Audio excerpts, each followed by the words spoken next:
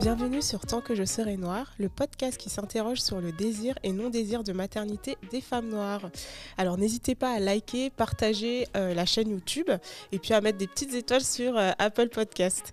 Donc aujourd'hui, je reçois une femme. Alors, une femme multitâche, même là, elle était en mode course contre la montre. Je vous présente Stéphanie. Comment tu vas, Stéphanie ? Écoute, je vais bien. Bonjour à tous. Non, c'est vrai qu'aujourd'hui, ça a été une course contre la montre. On en rit, mais je pense que tu dois être en mode oh là là. Non, mais là, franchement, cette journée a été vraiment, vraiment intense. Mais c'est tellement un plaisir de pouvoir partager avec toi et d'échanger. Donc, super. C'est vraiment... Pour moi, on est là, on est ensemble, super. On passe un moment bien. En tout cas, moi, je suis super contente de t'avoir. Je t'ai rencontrée, du coup, à ton studio photo dont tu vas nous parler, je pense. Oui. Est-ce que tu veux te présenter, du coup, aux auditrices, auditeurs qui ne te connaissent pas ou qui te connaissent déjà ? Ah, bah écoute, oui, je veux bien me présenter. Alors, je m'appelle Stéphanie Guitonneau, j'ai 39 ans. D'accord. J'ai 3 enfants. Je vis avec mon mari, ça va faire 20 ans qu'on est ensemble au mois de décembre. Ah ouais. Donc j'ai créé une société qui gère plusieurs entités, donc un studio photo, une marque de cosmétiques, un studio photo, je crois que je l'ai déjà dit, un magazine et une agence 360, c'est sur l'identité visuelle des jeunes entrepreneurs et des marques. Ah ouais. Donc, mais comment tu fais tout ça ? Parce que t'as qu'une journée en fait. On n'a qu'une journée, c'est vrai. Ça demande de l'organisation, mais surtout, faut savoir que quand on fait pas mal de choses, on n'est pas tout seul. Oui. On est soutenu et j'ai vraiment une équipe formidable. Ouais. Franchement, c'est ma deuxième famille et derrière, sans eux, je pourrais pas être là. On me dit, je sais que les gens aiment souvent me dire, mais tout ce que tu fais, mais et au final, je dis juste que j'ai des gens en fin de compte qui m'aident à pouvoir réaliser mes rêves et sans eux, je pourrais pas être là où je suis parce que c'est des gens passionnés, mais c'est des gens qui croient en ce que je fais. Donc, ils m'accompagnent et c'est comme ça que j'arrive à faire ce que je fais. Tu délègues et en déléguant, c'est que tu as confiance et que tu dis que les personnes, en fin de compte, elles vont t'emmener loin, elles vont t'aider à réaliser ton rêve. Donc, non, je réussis pas seule, mais c'est de l'organisation. Hein. Il y a aussi beaucoup la famille. Je travaille beaucoup avec la famille. Ça, c'est top. Et non, c'est clair. Et puis, j'ai quand même le père de mes enfants, mon mari qui est vraiment, heureusement, qui m'aide beaucoup, même vis-à-vis des enfants. Il est quand même assez présent.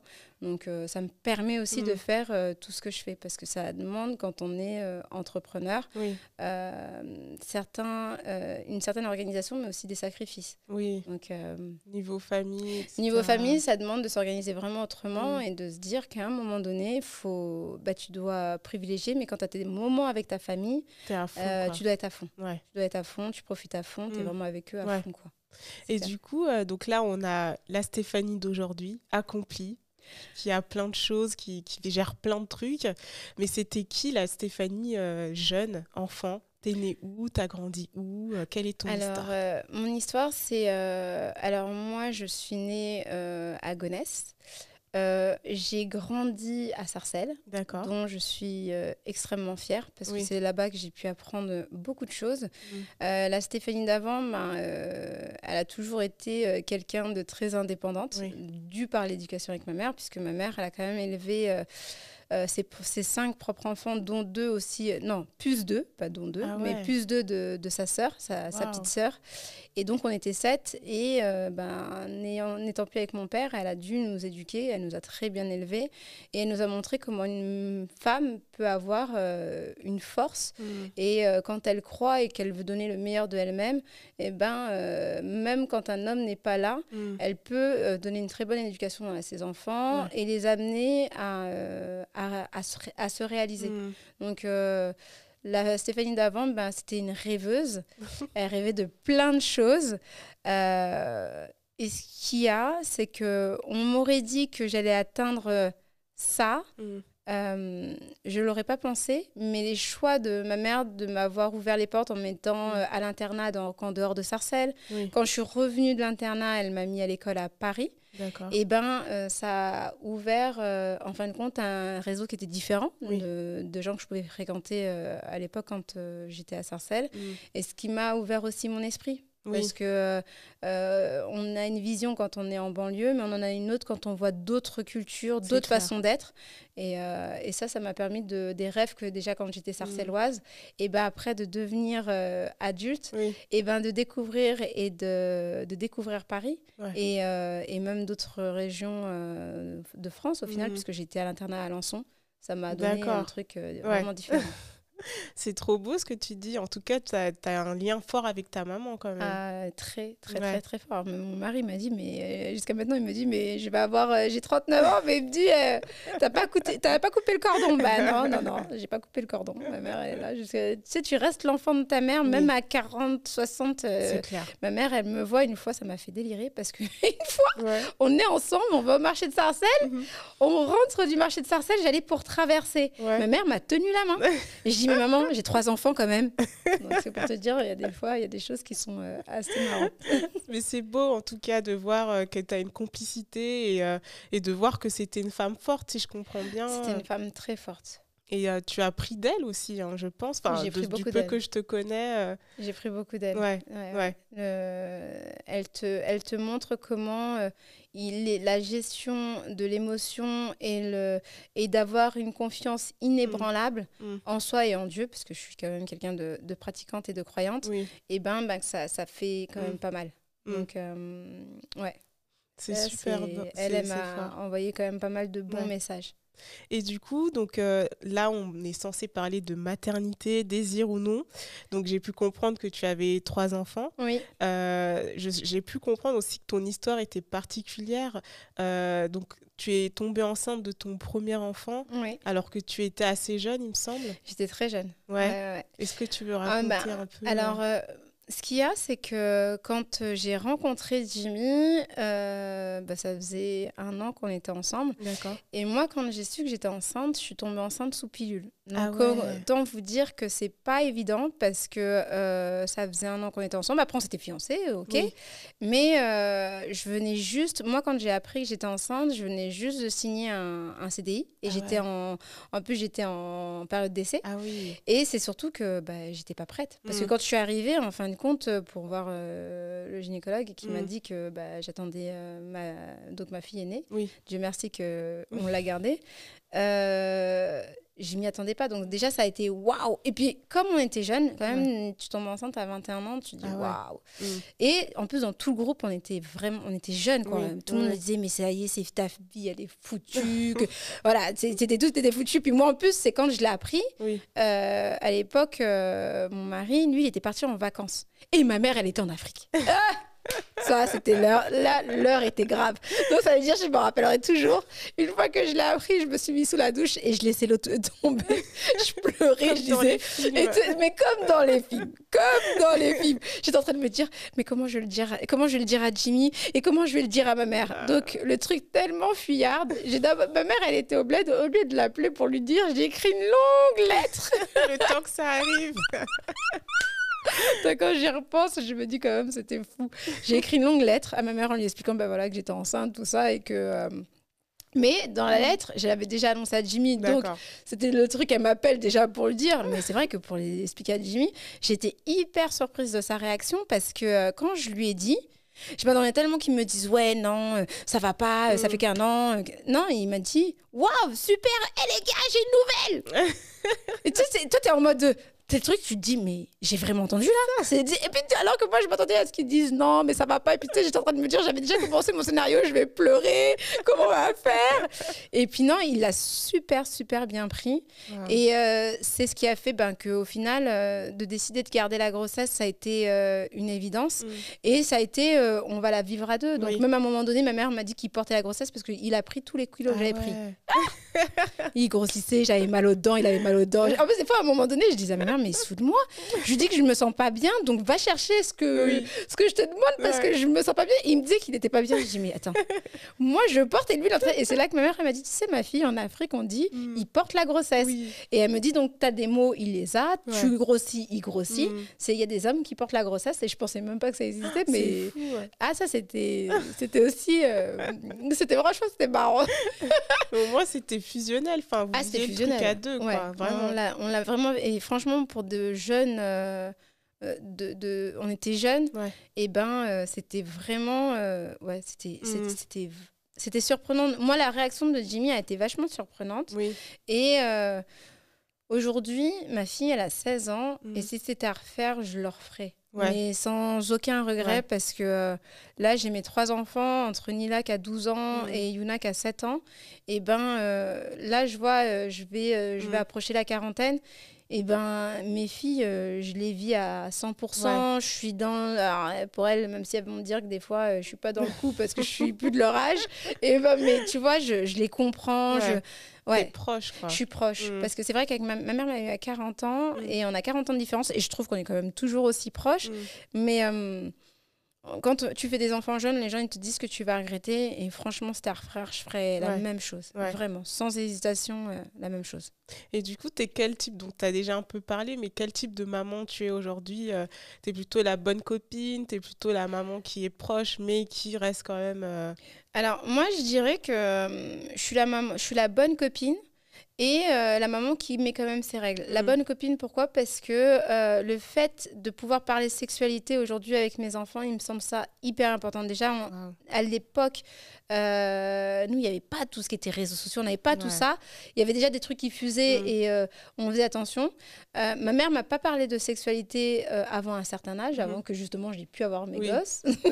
Elle n'osait pas. Alors que le fait que mon grand frère, parce que j'ai été élevée par mes 2 grands frères, l'un de mes grands frères me parlait facilement de sexualité, ce qui fait que j'ai eu confiance, j'ai pas fait n'importe quoi, n'importe comment. Il est venu, il m'a vraiment expliqué les choses. Et aujourd'hui, c'est ce que j'ai expliqué à ma fille de 16 ans. Je sais comment... Et en me disant que plus je vais être... dans l'écoute et lui donner des conseils, moins elle aura peur de venir me dire quoi que ce soit. Demain, j'ai pas envie qu'elle attrape des maladies sexuellement transmissibles. J'ai pas envie qu'elle soit enceinte et qu'elle se dise qu'elle me le dise pas. Donc, en fin de compte, elle va faire une connerie. Je veux que ce soit sexualité ou quoi qu'est-ce. Je veux être sa copine à qui elle peut venir se confier en me disant « Maman, j'ai un copain. Maman, voilà comment ça se passe. » Est-ce que tu peux me donner et de me dire si demain c'est moi qui dois l'accompagner pour aller prendre la pilule, je préfère qu'elle fasse avec moi qu'elle fasse avec une copine. Clairement. Donc après par contre il y a les études, c'est les études avant. Il y a ça, donc il y a ce côté ouverte et on peut parler de tout. On va faire quand là tu vois il y a bientôt les soldes, donc elle m'a dit maman on fait notre shopping ensemble. J'ai ma période où là on est parti d'un fois, elle m'a dit oui j'aimerais bien qu'on dîne ensemble, je l'ai emmené sur les champs, on s'est fait notre moment à toutes les deux. Il y a ce moment-là, et j'essaye vraiment de le faire avec les 3 parce que c'est un moment donné où c'est leur moment à elles avec moi. Mais il y a le moment aussi, tu dois toujours redonner et tu dois toujours donner des règles. Parce que même pour elles, quand elles auront des enfants plus tard, elles pourront leur redonner ces mêmes règles. C'est ça. Donc c'est important. Tu dois avoir de la fermeté, mais ça n'empêche pas que tu dois être proche d'eux pour qu'ils puissent se confier à toi. C'est important. C'est hyper... Ça, c'est un truc, moi, qui m'a manqué, du coup, quand j'étais plus jeune. D'accord. Et je me dis d'avoir une maman comme toi qui fait ce travail, cet effort aussi. Et je pense que ça doit être naturel aussi pour toi, en fait. Oui, c'est naturel. C'est naturel, mais je te cache pas que quand tu veux commencer à lui parler de sexualité, c'est « Mais maman tu me gênes. Mais non. Et puis alors, oui, t'as eu des rapports. Mais maman Elle veut pas, mais après, des fois, tu vas lui parler de certaines choses, la discussion va pouvoir arriver, mais en plus je l'amène à la rigolade comme ça, je me dis je la charrie, ça casse et là ça casse le truc, mais tu vois, elle a su me dire voilà, j'ai un copain, maman ça fait tant de temps, maman comment ça se passe, et après c'est comment un homme, tu estimes qu'un homme respecte une femme, comment, et là c'est là que tu rentres avec elle et que tu es dans le partage, et c'est important parce que demain faut pas que ton enfant puisse te casser quelque chose ou se dire qu'il peut pas échanger avec toi. Ça c'est le pire, je pense. Et du coup tu parlais de transmission de règles et beaucoup d'autres trucs, mais toi, du coup, tu es d'origine camerounaise. Oui, je suis d'origine camerounaise. Comment tu transmets, du coup, ta culture, ce que tu as pu, toi, recevoir? Alors, comment je transmets déjà, ce qu'il y a, c'est qu'avec avec ma mère, on fait quand même pas mal de repas le dimanche avec ma mère par mois. Ma mère, tu vois, par exemple, au départ, mes filles mangeaient énormément européen. D'accord. Et du jour au lendemain, elles ont commencé à réclamer des plats que leur grand-mère faisait. Alors qu'avant, elles mangeaient, mais bon, elles ont toujours aimé, mais voilà, elles ne demandaient pas. Et là, au fur et à mesure, elles ont commencé à me dire « Ouais, maman, est-ce que tu peux nous faire tel plat, tel plat, tel plat ?» Et là, la dernière fois, tu vois, pendant le confinement, on a appelé ma mère, on faisait des visios. Elle me disait tout ce qu'il fallait que j'aille acheter.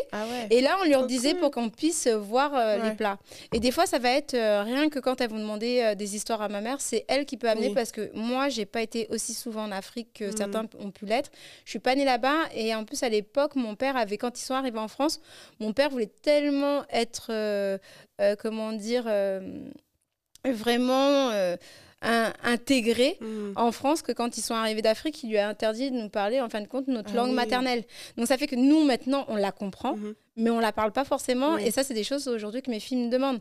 Donc quand elles sont avec ma mère, elles vont te demander des mots, elles vont sortir, mais elles sont totalement en recherche de leur culture. Donc moi, c'est bien, des fois, on va regarder des films, je vais leur donner des livres, et des fois, je vais dire à ma mère, maman, raconte-nous encore des histoires, et tu sais, elle vient, elle nous raconte, et ça, même moi, je continue à apprendre sur ma propre culture, aussi, et je me nourris. Le seul truc que je dis toujours à mes filles, vous êtes peut-être pas nés là-bas, mais sachez que quand on vous voit, on ne vous voit pas caucasien, on vous voit que vous avez des origines. Connaissez vos origines africaines et connaissez votre histoire. Ce qui est important parce que c'est ta richesse, en fin de compte, c'est ton histoire. Et ton histoire, c'est ton identité. Et ce qui fait que, comme ça, tu n'es pas toujours en recherche au final et tu sais à qui t'appartiens. Tu connais et puis, comme je dis souvent, à un moment donné, ta terre te rappelle. C'est clair, c'est tellement beau, mais c'est vrai en plus.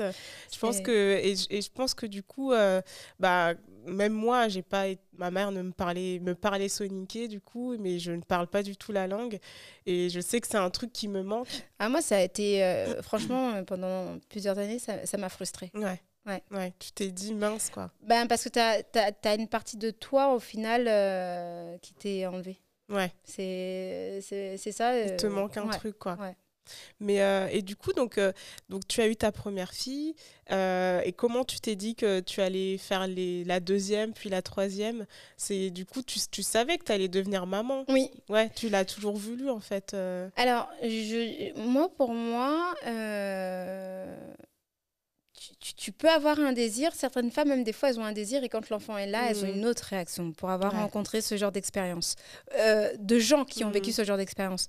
Alors, je savais que j'allais avoir des enfants, mais en fin de compte, mère, tu ne l'es pas de base, tu apprends à le devenir. Tu apprends vraiment à le devenir quand tu as ton premier enfant. C'est pas parce que tu as donné la vie que tu es une mère. C'est pas parce qu'un père donne les gènes pour que tu puisses avoir un enfant qu'il est père. Il apprend à être père. Un père, c'est quelqu'un qui est présent, c'est quelqu'un qui répond à des besoins de son enfant, qui est là et qui soutient son enfant dans ce qu'il fait. Demain, tu peux avoir une mère qui a donné la vie, elle n'est pas mère. Mais par contre, une autre personne, peut-être qui l'aura adopté, sera même plus mère que la personne qui l'aura porté. Donc, c'est vraiment une approche qui est totalement différente. Maintenant, je sais que quand moi, j'ai eu ma deuxième, j'avais décidé en fin de compte de me dire que je voulais du temps pour chacune de mes filles. Si tu veux, quand à la première, la deuxième, j'ai eu 4 ans après parce que je voulais prendre le temps de m'occuper de la première. Et quand la deuxième va arriver, la première aura des jalousies, aura des craintes parce qu'elle sera plus toute seule. Mais tu auras la possibilité, parce que comme elle rentrera à l'école, de pouvoir t'occuper finalement de la deuxième. Donc il y aura les moments que tu donnes vraiment à la deuxième pendant que l'autre est à l'école. Et quand elle rentre de l'école, là, tu as du moment pour elle. Donc c'était vraiment ça qui était important pour moi. Donc moi, ça a été 2004, 2008, 2012. Toutes les 4 ans, dès qu'une autre est rentrée, ça me permettait. Et ça te permet même à toi de retrouver ton corps. Parce qu'il y a certaines femmes que moi, j'ai pu rencontrer qui sont rentrées dans une sorte de dépression et de ne plus s'aimer parce qu'elles ont fait d'affilée. Donc ça fait qu'après, elles n'ont pas retrouvé leur corps. Et après, elles se sentent plus femmes, plus aimées. Et là, je vois que quand nous, on fait des relookings, par exemple, parce qu'au studio photo, on fait du relooking au final. Et c'est des femmes qui se retrouvent plus, qui ont perdu soit des fois, qui ont pris énormément de poids et après, elles ont dû faire des interventions pour perdre beaucoup de poids, mais elles se retrouvent plus. Et ça, c'est quelque chose qui, pour moi, je me dis que c'est un travail où toi-même, tu as besoin, des fois, tu peux avoir besoin d'aide. Donc... Et c'est ça que tu as, parce que j'ai vu, donc en plus du studio, peut-être que tu vas nous en parler aussi, de comment tu donnes confiance aussi aux femmes, parce que moi, c'est ce que j'ai ressenti, d'arriver. Tu sais, il y a un truc, un pouvoir que tu donnes aux femmes. Alors, je dis toujours qu'on est tous faits d'énergie, et quand tu as des énergies positives, même si une personne, elle n'est pas forcément bien, tu sais, c'est la loi de l'attraction, on est tous... fait d'énergie au final. Et quand une personne, elle arrive, même si elle n'a pas, tu captes à un moment donné qu'est-ce qu'il va faire. Il y a une symbiose qui se met et là, tu lui montres comment elle peut avoir confiance. Après, ce qu'il y a, c'est avec mes équipes, c'est vraiment de partir sur le principe de ne pas dénaturaliser qui elle est, mais c'est de lui montrer avec ses atouts comment on peut la mettre en avant et comment l'image va la mettre en avant. Et si tu sors de belles images d'elle, quand elle va se regarder, elle va dire c'est moi ça. C'est ça. Mais oui, c'est toi. C'est juste qu'on t'a mis tellement à l'aise qu'on a pu capturer. En fin de compte, tu captures des moments, des instants présents qui sont toi, mais c'est des toi enfouis. Oui. Et ben moi, mon travail, en fin de compte, c'est ce que tu as enfoui. Je te le remontre. Et après de ça, quand tu l'as toujours en face de toi, tu te dis, ah ouais, je peux être cette femme-là. Et ben c'est comme ça qu'on travaille. C'est vraiment l'image, c'est comme ça que ça peut faire le déclic de la femme. Oui. Ça, Et tu peux rappeler peut-être le nom du studio Alors, c'est DF Studio. Paris. On se trouve dans le 9e arrondissement, au 111 rue du Faubourg Poissonnière.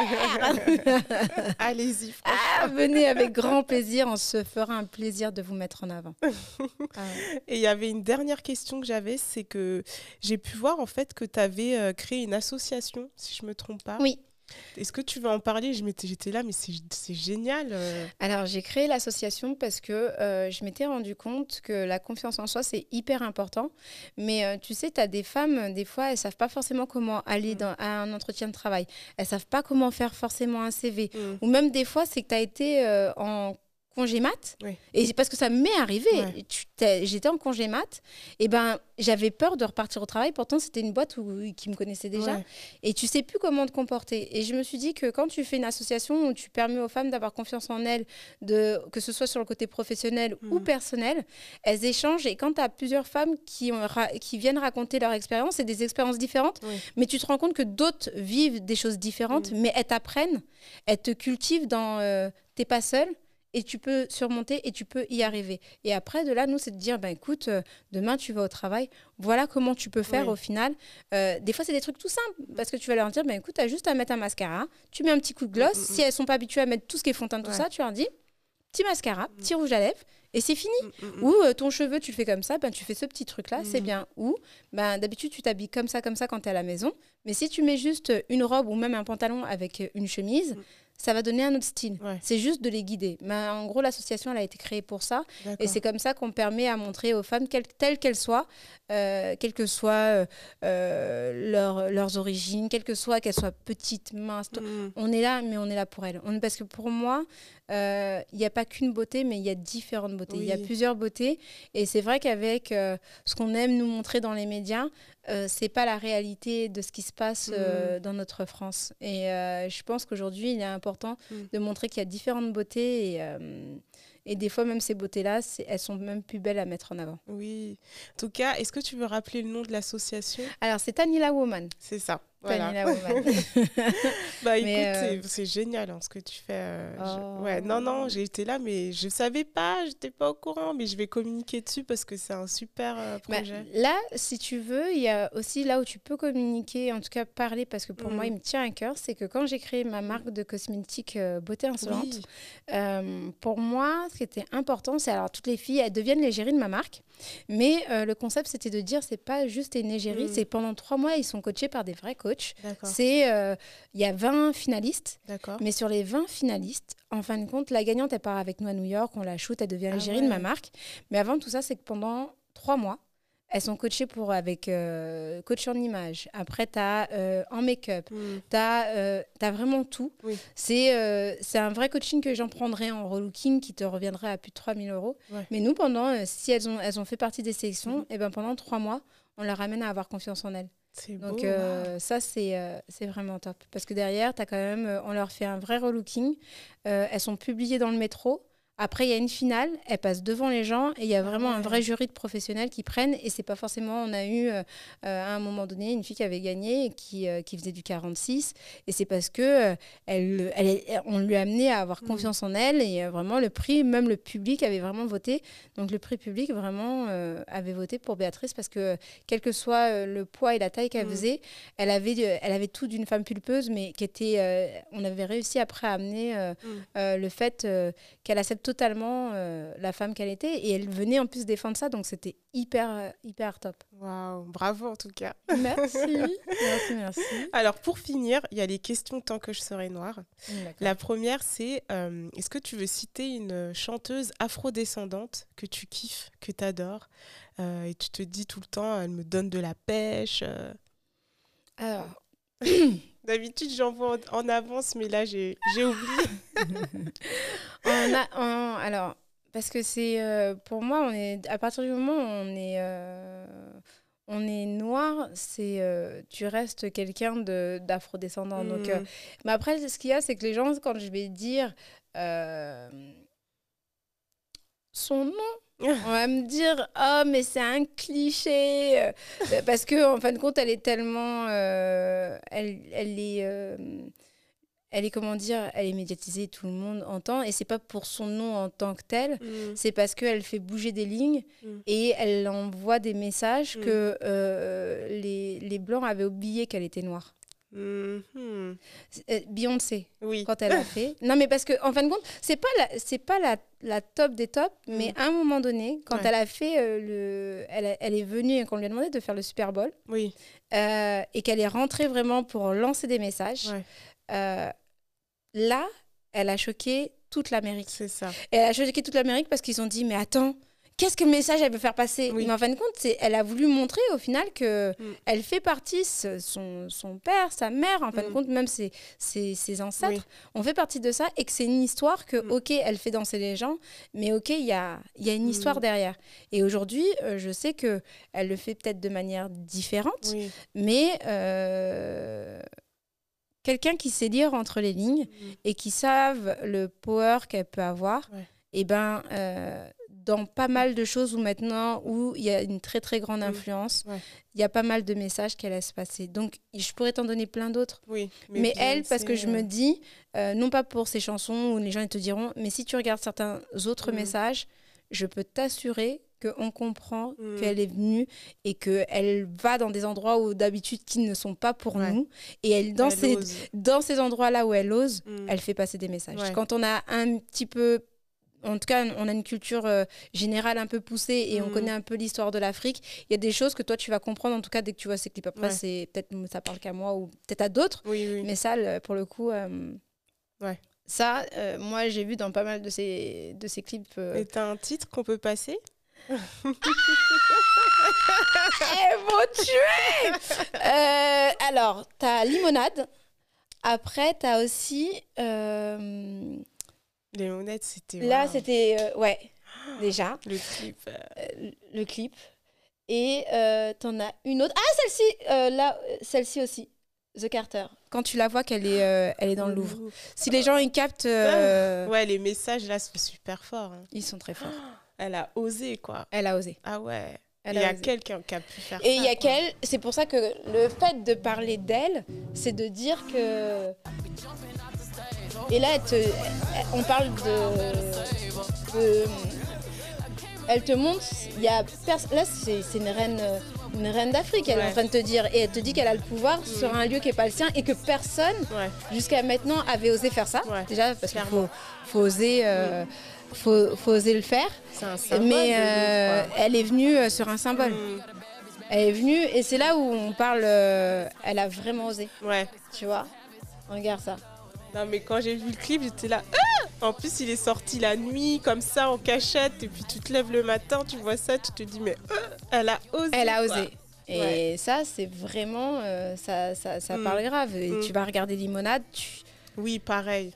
Il y a une puissance derrière. Ouais, quand tu es en dépression, tu regardes ce clip, tu te dis, ah ouais, d'accord. Et c'est ça qui te dit qu'en fin de compte, on va te dire, ah, mais elle est venue, elle a donné, elle a fait. Mais en fin de compte, c'est parce que c'est juste par des trucs qu'elle a pu faire, des symboles, qui fait qu'aujourd'hui, en tout cas, pour moi, elle a osé. Après, honnêtement, il y a plein d'autres femmes qui ont fait de très, très belles musiques.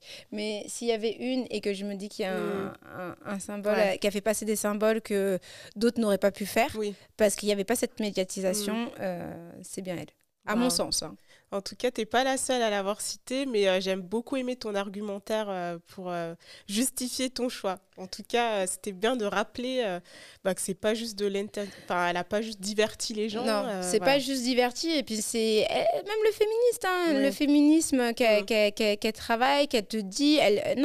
Elle ose, quoi. Elle ose vraiment. Et du coup, là, on va passer côté cinéma, série. Est-ce qu'il y a une actrice afrodescendante aussi qui te voilà, qui embrasse. Alors moi, je demande en général si c'est une femme qui embrasse son choix de maternité ou non, dans sa vraie vie ou dans son personnage. Est-ce que tu as quelqu'un en tête Alors, il y en a une, mais j'ai mal de... Alors, c'est pas forcément une actrice. Ouais.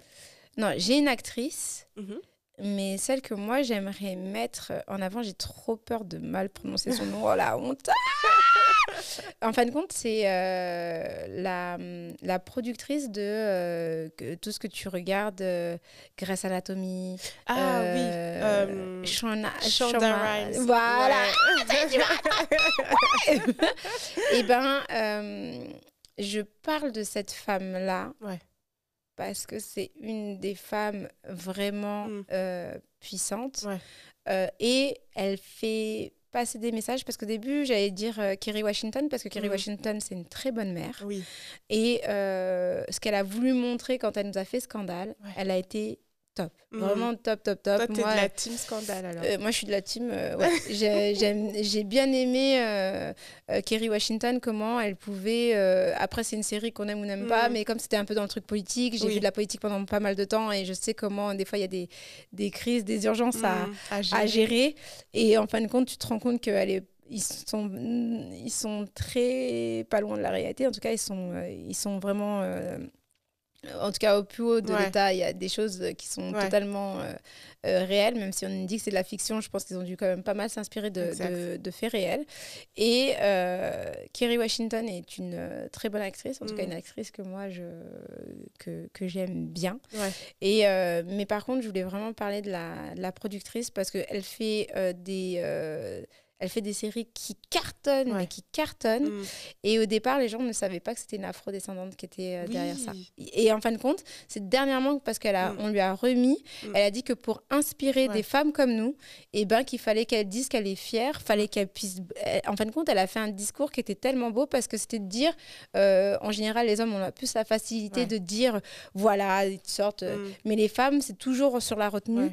Et donc, elle a dit qu'elle était fière et que, elle a bossé dur, mais qu'elle a bossé dur, et qu'aujourd'hui elle est la première, elle est contente d'être la première, et c'est aussi une façon de nous encourager à ne pas avoir honte d'être fière de ce qu'on fait et de le mettre en avant, en fin de compte, parce que quand une femme a fait quelque chose, quelle que soit sa couleur, en tout cas elle aura du mal, mais en plus, comme c'est hyper dur de travailler dans le milieu du cinéma et de grandir, et quand il y a une femme noire comme ça qui réussit, j'ai été hyper contente de voir que cette productrice produit des choses, mais qui se vendent à des millions d'euros, et tu as des millions de personnes qui regardent ces séries.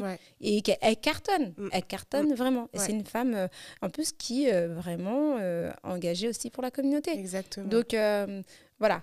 S'il y avait une actrice, mais je te cache pas que je suis plus sur la productrice, parce qu'elle, c'est un exemple à montrer, et montrer à d'autres femmes. En plus, comme c'est des métiers en plus qui sont durs, c'est ça. Que s'il y a des femmes, elles devraient suivre un exemple, qu'elles s'inspirent de ce qu'elle fait, parce que... franchement, elle a jobé dur, quoi. Elle a vraiment bien jobé. Et du coup, tu as commencé à en parler, mais moi, j'aime bien demander à mes invités de compléter cette phrase. Tant que je serai noire. Tant que je serai noire, je continuerai à valoriser les femmes noires afin qu'elles puissent s'affirmer, quel que soit le pays où elles sont.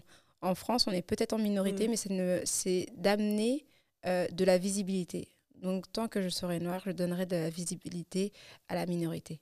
Waouh! Merci en tout cas d'exister, Stéphanie. Avec grand plaisir. Merci beaucoup. Merci à toi de m'avoir invité. À bientôt. Ah oui, avec grand plaisir. Avec des petites surprises. C'est ça. Merci. Au plaisir. Au plaisir.